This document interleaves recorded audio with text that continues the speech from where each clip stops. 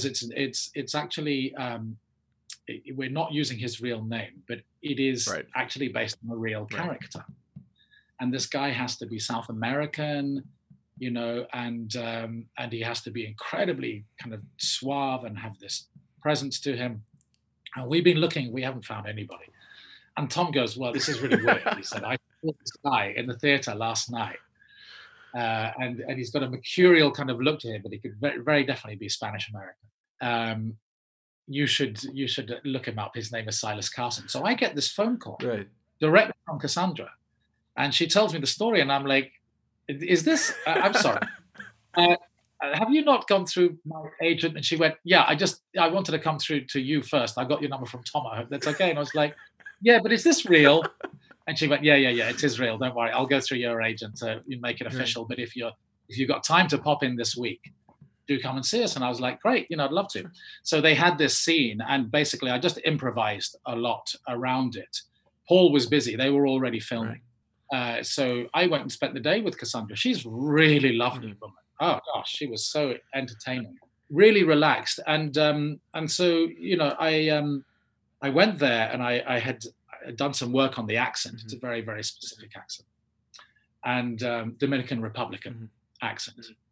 And I did a lot of work on that. And I went there, and she said, "Okay, listen, you have to maintain this accent the whole time. So even when we're talking, we're chatting, maintain the accent, because Paul doesn't really like people to put things on. He wants the original deal." And I was like, "Okay."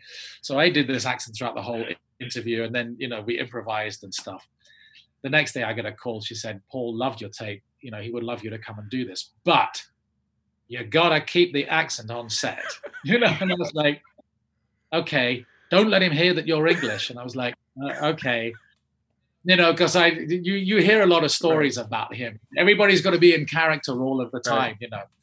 But Brandon, you've listened to me now for the whole of this interview. You know that I'm a very straight up guy, and I can play games, but only to a degree. So of course I go along on set and I keep the accent up the whole time. And then when we went to the premiere in London, I bump into Paul on the stairs. Of course I'm not going to do the accent. Of course I'm chatting in my own voice to him. And he's chatting away to me, and I'm talking in my English voice, about 20 minutes or something. And by that time, the film had been nominated, for a few Oscars, I think it was. And I said to him, he was going off on the next week, I think, to the Oscars. I was like, "Good luck with the Oscars, mate. I really hope you get that." And he went, "Oh, thanks, Silas. And it's been lovely working with you." And I went, "Oh," I suddenly went, "Oh, I haven't been doing the accent." He went, "No, that's all nonsense." He said, "I totally knew you're English."